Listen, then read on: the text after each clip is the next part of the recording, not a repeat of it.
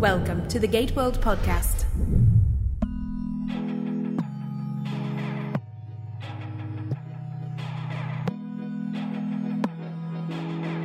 Welcome to episode 143 of the GateWorld podcast. I'm David. I'm Diana. And this is where two nerds generally get together to talk about Stargate, but today we wanted to talk about the upcoming premiere of the new sci-fi series Dark Matter, featuring a number of Stargate alums behind the screens and a couple in front of the screens. Diana, how are you? Hi, David. It's been quite a while since, 363 days. 363 days. And what a great way to come back together, thanks to the creators of Dark Matter creating a new show, a space show. Series. Yep. Finally, which is something that we have been burning for several years now. So applause for that. So that's exciting. Yes, absolutely.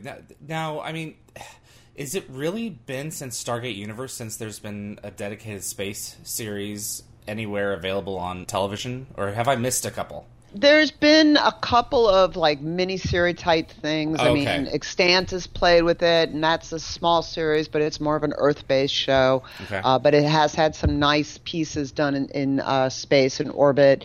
The Sci-Fi Channel had a show where we thought they were in space, but they weren't in space. So it's always been kind of a cheat. So yeah, no, this is the first real genuine out there and the great unknown spaceship type show, which it's exciting to see in the sense that it's long overdue. We'll get into the series a little bit more in just a few minutes here. So just so you know, so this podcast is being released a week before the premiere of Dark Matter. We intend to talk about our impressions of the series, some of the plot elements, but just so you know up front, we will not spoil the end. We'll discuss how it impacted us and what we felt about it, but we will not spoil the twist ending to the first episode. Yes, so the big twist ending. Setting that aside for a minute, give us a rundown of what's been going on for you this past year. On the upside, let's see what's been going on. I've been doing stuff with Stargate novels with Fandemonium. They put out Sally Malcolm, the publisher and editor, and Tom Reeves put out a fabulous anthology of short stories last year in the late summer called Far Horizons, and it's just done terrific. 5 SG-1 short stories, 5 Stargate Atlantis short stories, and I contributed an SG-1 story to that. My favorite short story in the whole collection is Teal'c's First Night on Earth, after the pilot of SG-1. And it's wonderful. I mean, it's very poignant, quite profound. Would you expect anything less from a Teal'c point of view? My short story in there, Perceptions, it's the first mission for the team after Janet Fraser's death. And it deals with grief, and it explores the 5 stages of grief and the characters as basically one voice, but through different components going through it. And I am excited to say that thanks to the International Association of Media Tie-in Writers, it's been nominated for a Scribe Award. So that's kind of cool. Congratulations. Thank you. I enjoyed the short very much. It was everything that I'd grown to love about SG-1. It was poignant. It stopped and made you think a little bit. It was sad, but at the same time, I mean, because of how it was structured, I mean, it gave you chuckles. There was some levity there. Had to. And it made me long for that show again. After I read that, I was like, you know what? It's been a while since I've seen this series. I really need to go back and watch it. It's been years since I've seen the whole thing all the way through. I mean, I'm actually rewatching it right now because I'm working on a new novel for them that is post-series with Carter on the Hammond, and deals with some of the fallout for Carter and for Jack and all of the original and new flavors of SG-1 in regards to the Stargate Universe pilot, and also Atlantis going back to Pegasus and the Legacy books that were written post-series, and a whole other set of problems that are right on the horizon there that they're having to deal with. And hopefully that's going to be set up for a series, with yours truly and you, David, me. and Keith DeCandido also. We're hoping that MGM will be happy enough that they'll want to go forward with it. Keith also wrote a short for... Yes, he did. Yes, he did, and it's a fun one. It deals with that little bit of time between seasons 3 and 4 of SG-1 and why Teal'c got his soul patch. So it's interesting. Yeah, I mean, I think one of the things that is fabulous about the anthology is that it's obvious that all of the writers get the need to blend the profound and the poignant with the humor. That's what makes for great storytelling. And so, I mean, this is why we love the Stargate universe. Mm-hmm. How are you doing, David? What have you been up to? I have had an incredible 12 months. Yes, you have. Absolutely astounding. The last episode that we published was in early June of last year. Mm-hmm. I've lived overseas for the past, for 6 months in that time frame while I was gone. From October to March in the Philippines, and I saw a different part of the world. And living in one spot outside of your own home country for 6 months, it changed my life to the point where I came back and a month after being back, quit my job, and I've taken a couple of months off. And I'm beginning to pursue other things, some of which with you we will be getting into after the main discussion, which we will go into. So stay tuned for that. But I have just developed a whole new appreciation for life and for so much that I take for granted in the first world. Living in a third world country, holy cow, was that completely transformative. It changed everything.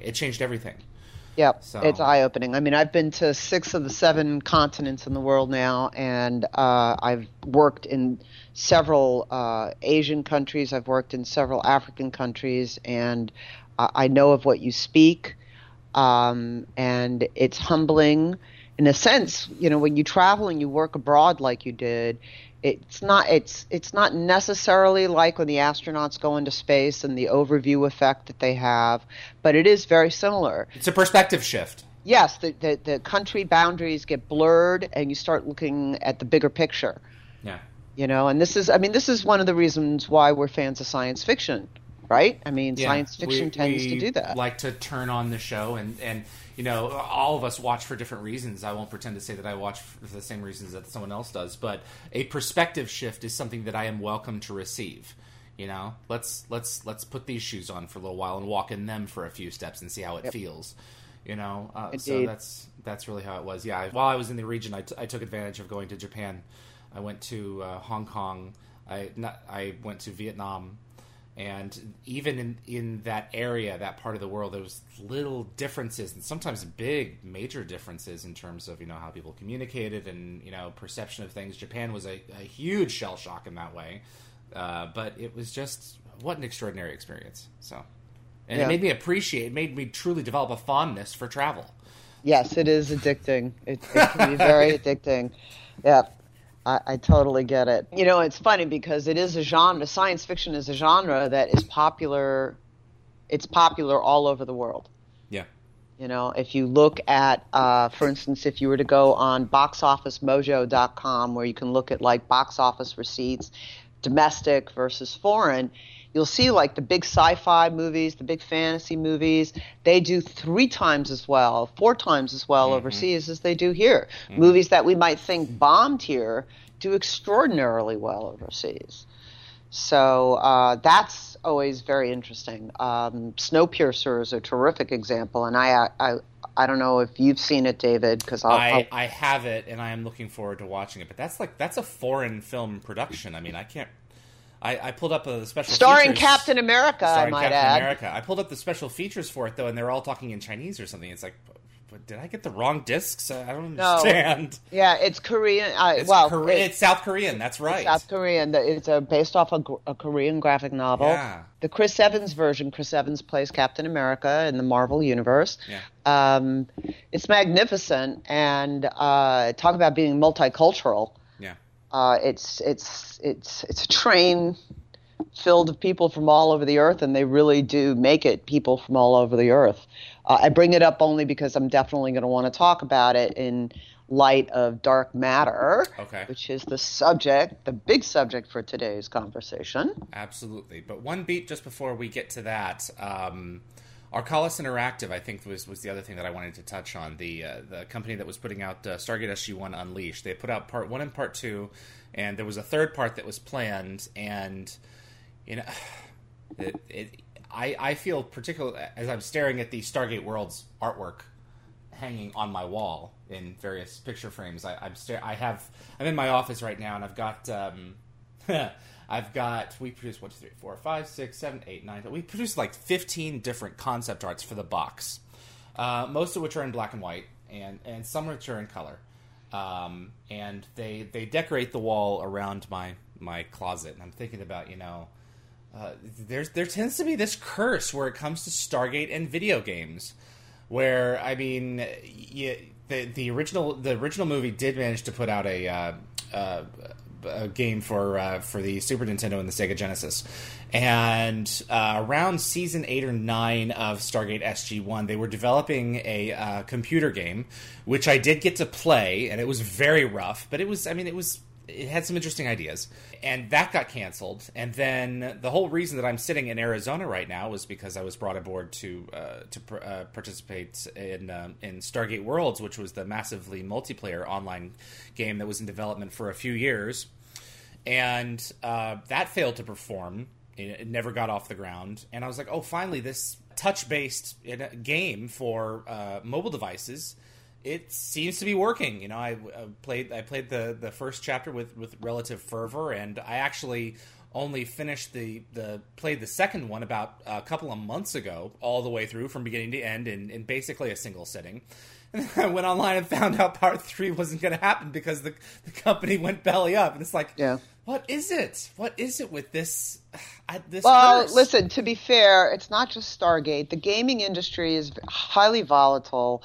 And and companies go belly up all the time.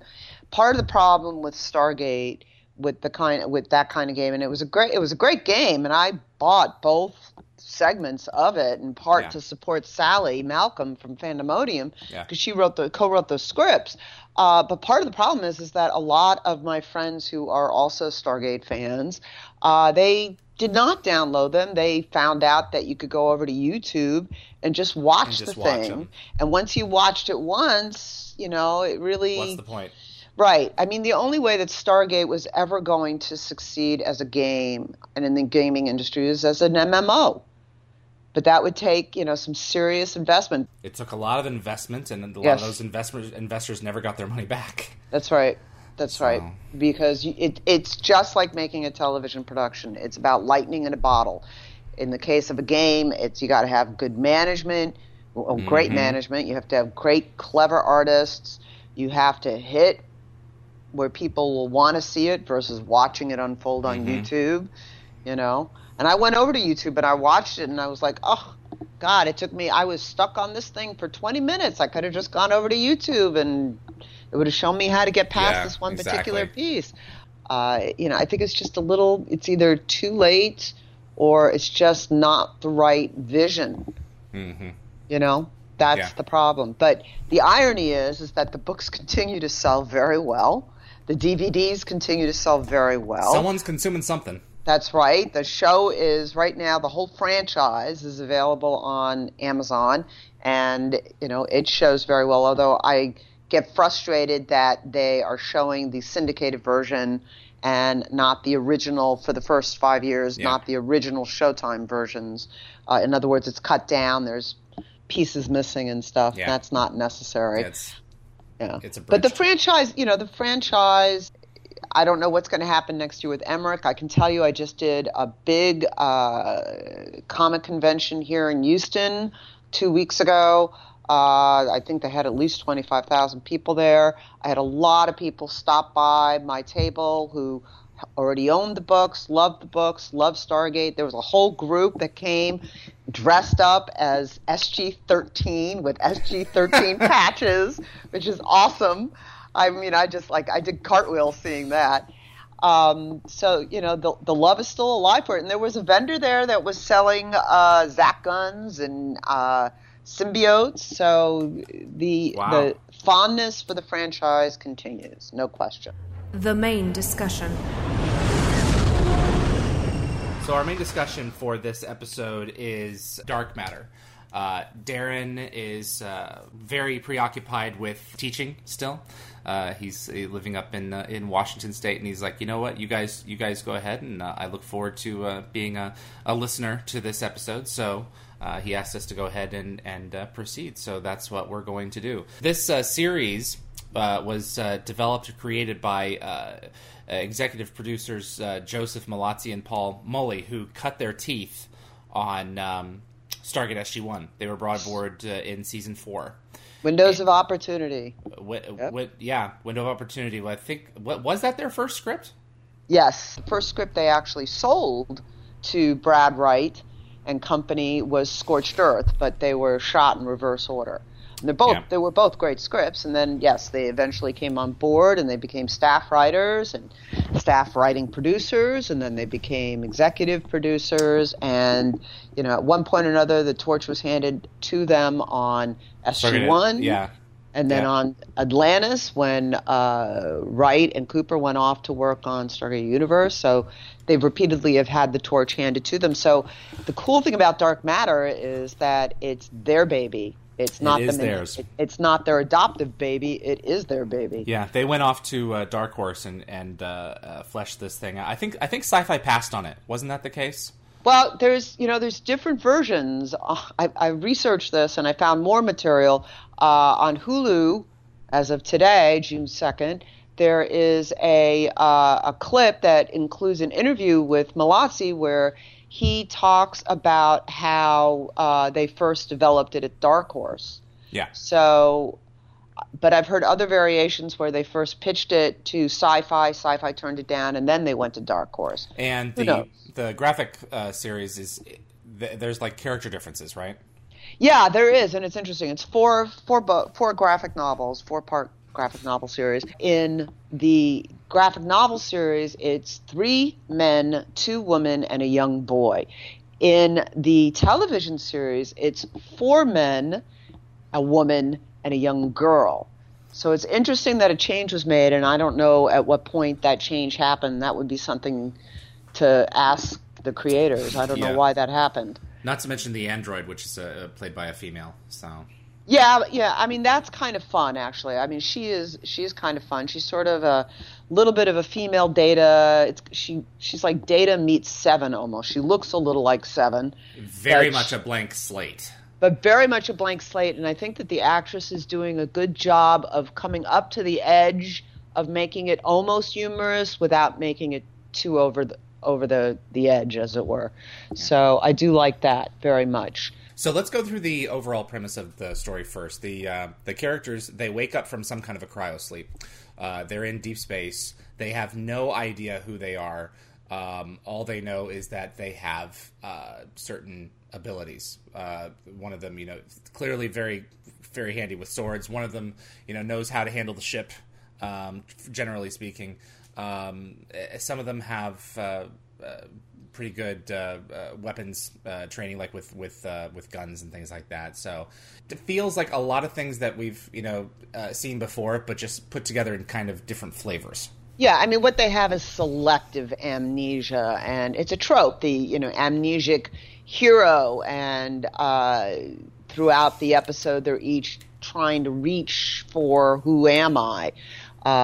So you have that going on, and you have, don't forget, 5, the young girl. She's like a part medic, part engineer. She loves to work with cogs and wheels and wires. She even talks about that a little bit, that she likes that. I would say that the challenge with what they've done with this pilot, because you don't really find out much about them during the course of the episode, because that's the question of the episode, is that they're having to rely on tropes for our first impressions. And my issue for half the characters I thought were really had a lot of potential and were interesting and were an attempt to do something different.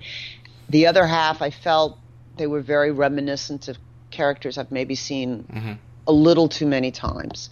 And especially 5. You know, there's definitely, if you go online, there's a lot of references to dark matter as Stargate Firefly. And it's not entirely undeserved, to be perfectly frank. Yeah, let's be, completely upfront about it. Well, let me go back a step further here. Sci-fi has been, it's dead to me. Sci-Fi Channel has been dead to me since they came down and axed Stargate Universe. Just when it was becoming absolutely brilliant. Absolutely. And, I can't blame them necessarily for taking a pass at the series, at that point, because they were reinventing themselves, whatever. But that doesn't mean that I have to continue to watch them. So I haven't seen anything on it. I didn't even know that Defiance was still going, for instance. Yeah. I've tangentially kept in touch with Joseph Malazzi. We stayed friendly. And then I heard about this series coming out, and it's like, maybe I'll give it a chance. I knew that he and Paul went off to Dark Horse and developed this thing. It's like, well, maybe I'll turn on Sci-Fi once more and give it a shot. Joe and Paul, to be completely fair, they are responsible for creating some of the best Stargate that was ever created. Unequivocally. At the same time, they were also responsible for some of the Stargate that was not the very best. So it was like, you know what? Let me go ahead and try this thing, and let's see if they've refined themselves as writers to develop something that's different. And my impression of this series is it feels very much like they have pulled the elements of Stargate Universe that they liked and wanted to see more developed, and elements of Firefly. And they have literally fused it together into this. Now, that's really... I watched the pilot, and I'm like, this opening is clearly... Yeah. Andy McKee's opening from Stargate Universe. With the ship and, with everything. It's like, am I watching Stargate Universe? What show is this? And then it's like, no, maybe I'm watching Firefly when I come to it later. So you and I had, and I would like to either come back around to this now or a little bit later about, reusing things that, you've obviously seen before. And, is that okay? Is that, should they not go near that, and should they go elsewhere? Why reinvent the wheel on something that people like? That's one of the things that I want to have a discussion about as well. Yeah, I mean, I think we're there, so let's finish it up. I think that you said it great when you asked the question of have they grown as writers, and I would say that they have in some ways. I think that of the characters, and just for our audience, if they haven't watched it yet, when they listen to this, because the 6 characters, when they wake up, they don't remember their names. They refer to each other by the order in which they woke up. Exactly. Yeah. So there were 3 of the characters that I found distinct and with some unique flavors to them. And interestingly enough, it was all the even ones. All right. All right. 2, I think, was 2 is it's a woman. She's a little reminiscent of Ming Na's character on Agents of S.H.I.E.L.D., that kind of quiet stoicism. But there's something distinct and different about her. And I don't think it's just the actress, because I really liked some of her dialogue quite a bit. And the plot that Malazzi and Mully had her going through. 4 was interesting. We've kind of seen that before. The Asian guy who doesn't know why he can, but he's an absolute like master with martial arts weaponry. 6, I thought was interesting. You know, I kept thinking it was going to fall back into a trope of some kind, the other or something else, and it never did. So that was great. The other 3 characters, the odd characters, though, for me, the first one, no, he had a little bit of incompetency to him, but he talked like Shepard. I mean, when the writers wrote the dialogue, it was Shepard's dialogue. Yeah, Joe Flanagan could have been saying it. Yes, absolutely. Number 3 was Jane from Firefly. It's Jane. It's clearly Jane. Absolutely Jane. And 5 is River from Firefly.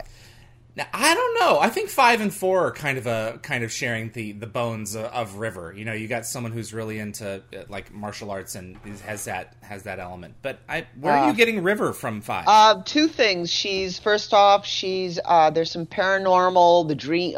There's some stuff that I don't want to give anything away, but there's kind of this empathy, almost telepathic, this sense of the other world that she has beyond what everybody else has. And there is a wonderful monologue that she has that does get you do lean in to listen to what she has to say, but it's very River-esque. Yeah. And then her brilliance, her ability. I mean, she doesn't just talk about the ship. Earlier on, she talks about the human body in ways that only somebody with, you know, a medical doctor's degree, experience of some degree would know that kind of stuff.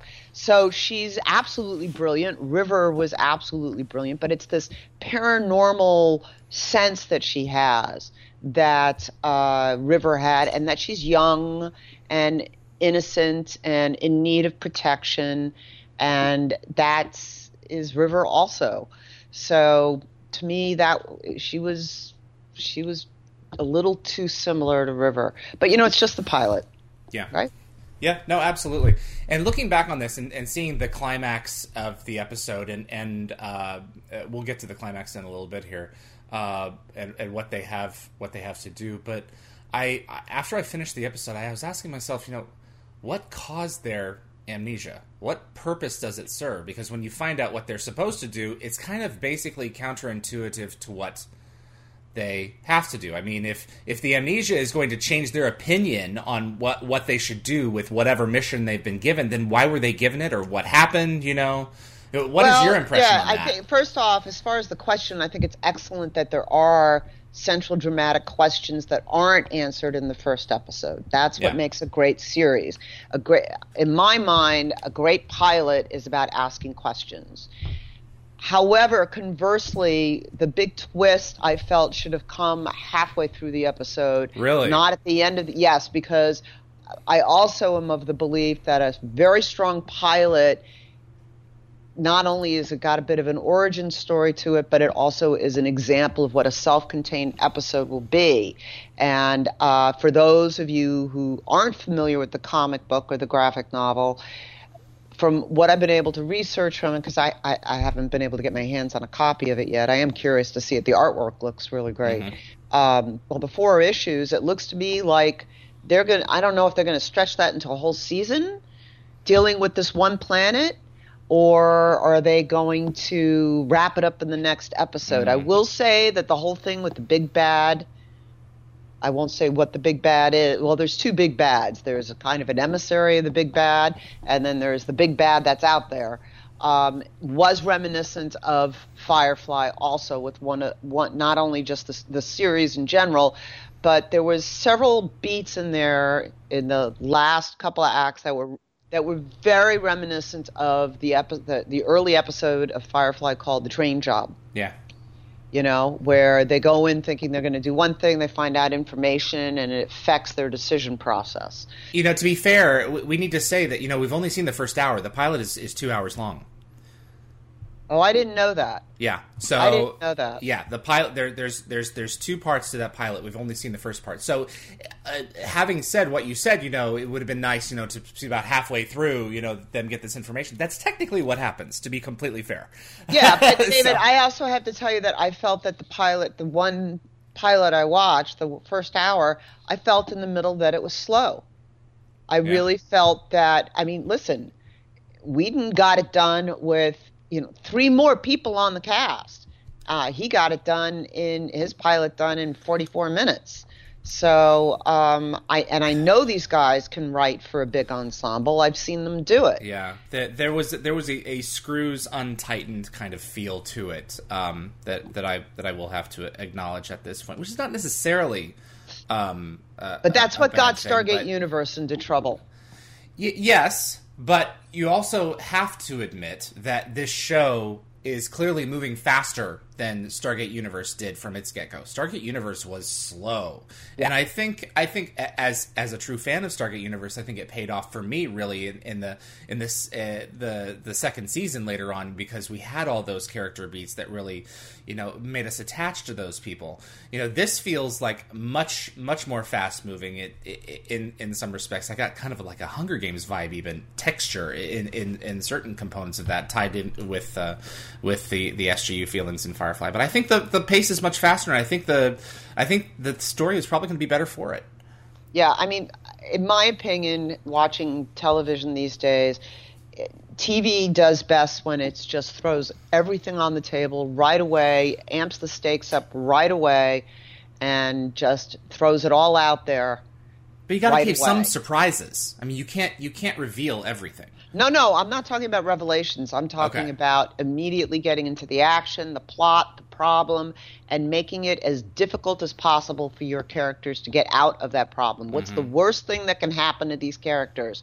It needs to happen right away. I mean, Game of Thrones, we've waited 5 years. It took 5 years of promise and setup for the episode that just aired this last week. Yeah. And that was an absolute payoff. The beginning of the end, the beginning of the end of the series. Oh, absolutely. But it was a payoff on so many different fronts. Every character took one massive step forward. Yeah. Massive step. But most critics have not been very happy with this season. Yeah. Build up. And I've seen several articles on big TV critic websites, including like tvline.com, where people critics are admitting that they've got stuff stored on their DVR they haven't gotten around to watching. And several of those critics listed Game of Thrones as something that they watched the first episode of the season, that got bored. They might get to the rest of it. They don't know. Pacing is everything. We are so impatient now. We so many of us don't even watch commercials anymore. We'll go to great lengths to avoid them, and we just won't. If it doesn't attract us, if it doesn't pull us in within the first few minutes, we drop it. We let it go. I have lost count the number of films that I have started and simply not finished because it didn't pull me in. It's like, well, why? I know I'm a completist, so this I'm fighting against that completist urge, but why finish this? Why suffer through it? And I watched in watching this pilot, I really didn't know what it was going to be, because in the back of my mind it's like, I want to give this a chance. I respect these two men. Never have I ever agreed with all of their decisions as writers, but you're not going to. In some of the shows that they've produced in the past, that's not the case. But I wanted to give them a chance on this, and I looked at the time. It was the 18-minute mark when I said to myself, "Yeah, I'm going to watch these 13 episodes. I'm going to come back and and see how this plays out."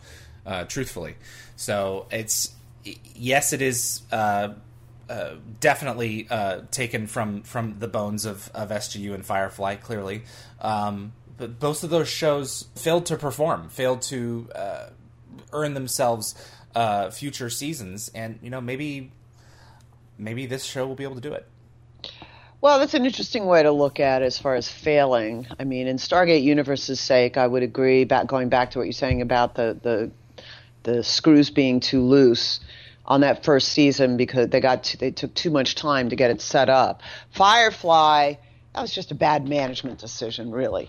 Yeah. Honestly. But I think it's more important that we talk about how the thing about audiences and patience and all that. I think there's another issue going on here, and it kind of underlines what we've been talking about throughout this podcast. It's all been told. It's all been said. Yeah. It's really what the writers do with it.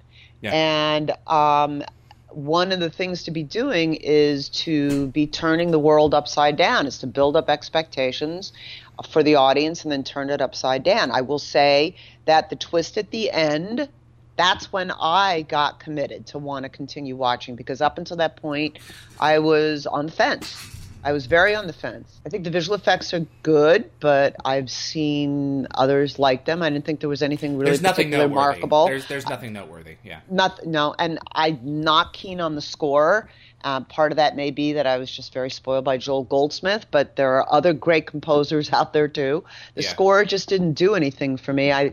They're kind of almost going for like the old Lady Hawk movie did, a bit of a rock and roll score, and I feel like that takes away a little bit from what sci-fi is about. And the only time it's worked is even Firefly would have a little bit of a Western theme to it, but it would still have that majesty to it when they were in space, and that sense of the profound and isolation of space. And the rock score that they're going for, it's not quite working for me.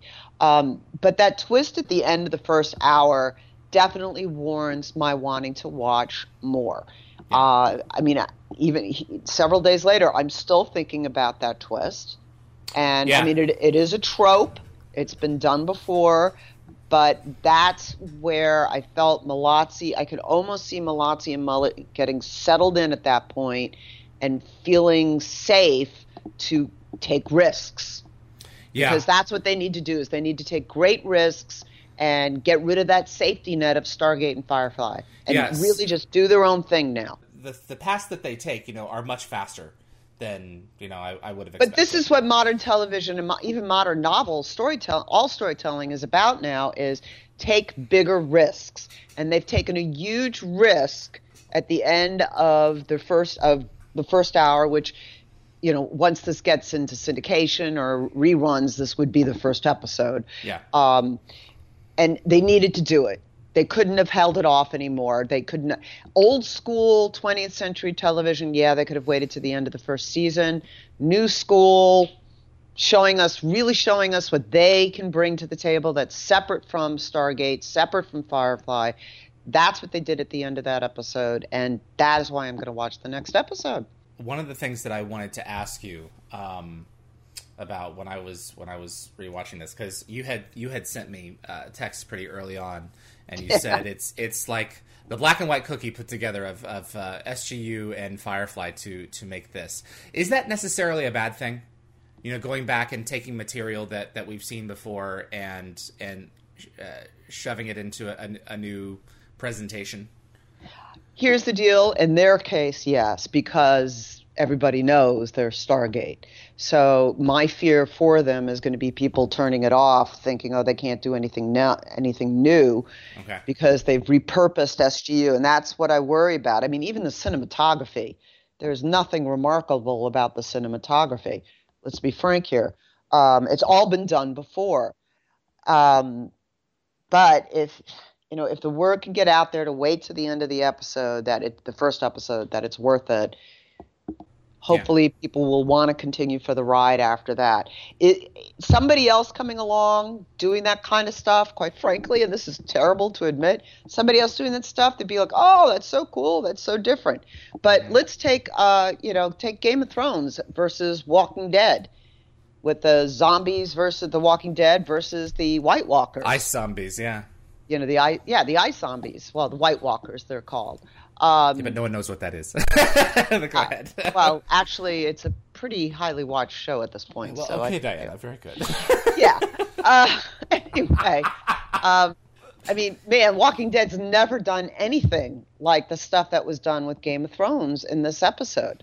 Just like we see this battle in Game of Thrones, and we know that Walking Dead, that it was inspired by Walking Dead. It went far beyond Walking Dead in its own way. Stargate SG-1, Stargate Universe, Stargate Atlantis, those all had to come before we could get to Dark Matter, as well as Firefly and Battlestar Galactica. Any writer who claims that they aren't inspired by previous works is lying. Yeah. They're They're lying. absolutely lying. We are all influenced by everything around us all the time, and it's a constantly evolving story. My hope, though, is that people will give Malazzi and Mully a chance to get past this first hour, because, like I said, at the end of that first hour, that's when it starts to get interesting.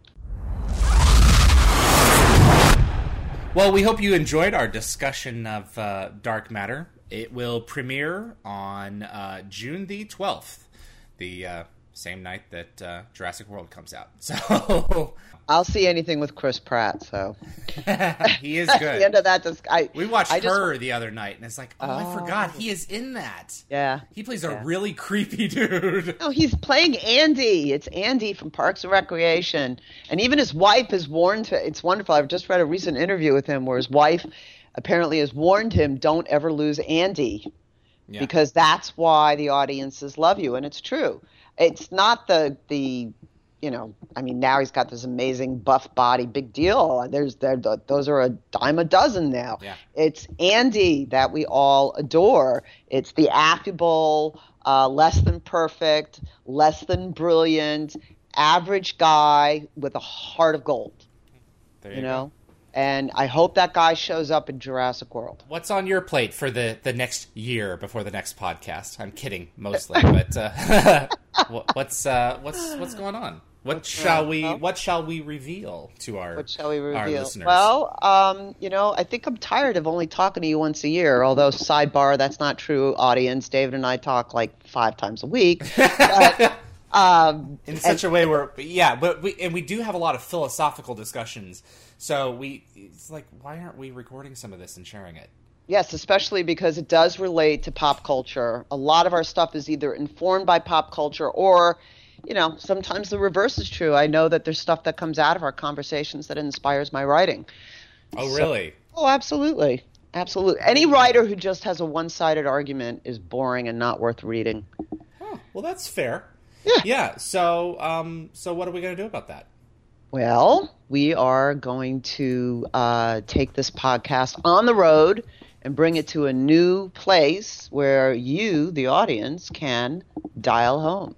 Dial in home. That's right. So we've decided to take our roots with Stargate and create a weekly podcast abroad where you can continue to listen to our arguments and our insights and our dreams and whatever. So, and maybe participate yourself a little bit. So there's a lot of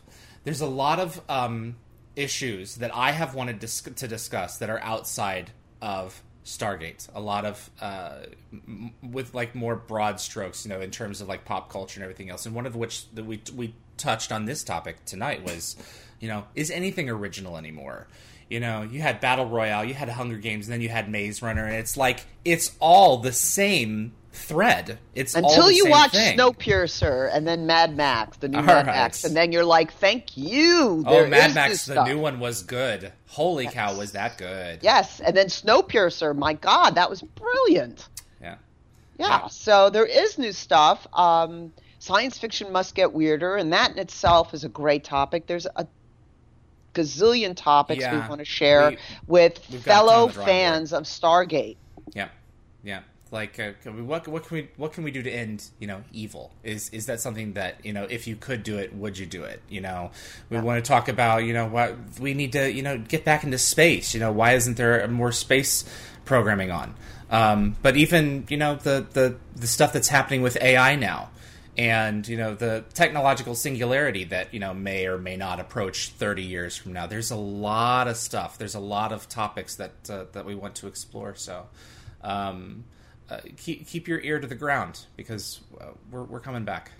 So give us a little bit more time, and sometime later this summer, you will be invited to join us to dial home. And we have already reserved that domain. It is dialhomepodcast.com. This has been great, getting back on home turf with you on the website that really started it all for all of us, and being able to discuss something that's Stargate related, but not absolutely Stargate itself. I owe a great deal to GateWorld on so many fronts. I've made some amazing friendships, yourself included, as well as others that are only because of the GateWorld forums, which I'm a big fan of. Whenever the Omnipedia goes down and I'm in the middle of writing, I send Darren a panic email. I'm like, yikes, I really need it, because it's the one. There are other places to get this information, but they're not as reliable as GateWorld is. So, and just to have that place to celebrate a franchise that has been just so entertaining and so much fun for so many people around the world, it's been a delight to be part of it. So I've been very grateful. Absolutely. Same here. Yeah. You're really pissed that Darren didn't join us. I really like to have heard his insight for this past hour. But the next time we do it, we'll definitely have to bring him in. Yes, we will bring him on dialhome.com. There we go. Thank you so much for listening. We, as always, I've lost count of the number of messages that I've gotten, this past year. It's like, when are you going to do another podcast? When are you doing another one? It's like, me too. Me too. When I have something to say, so with the Stargate context, I don't have a lot to talk about with Stargate, but there's so much more going on. Just like we need, a true, space opera to allow the exploration of so many of the ideas that, that don't have a voice right now on television. We need that back, and, maybe this podcast will help us participate in it as well. Indeed. So, and also we're, break a leg to Joe Malazzi and Paul Mully with Dark Matter. It'd be nice to see that really succeed and not just finish its first 13, but move beyond and get crazier, take bigger risks, go out there. They deserve that success. They absolutely do. Absolutely. So. David, thank you for having me on. It's been a lot of fun to talk about Dark Matter. Well, I look forward to many adventures ahead, and thank you to all of you out there once again. So, from GateWorld.net, this is David. And this is Diana. And we'll be seeing you sometime soon on the GateWorld podcast.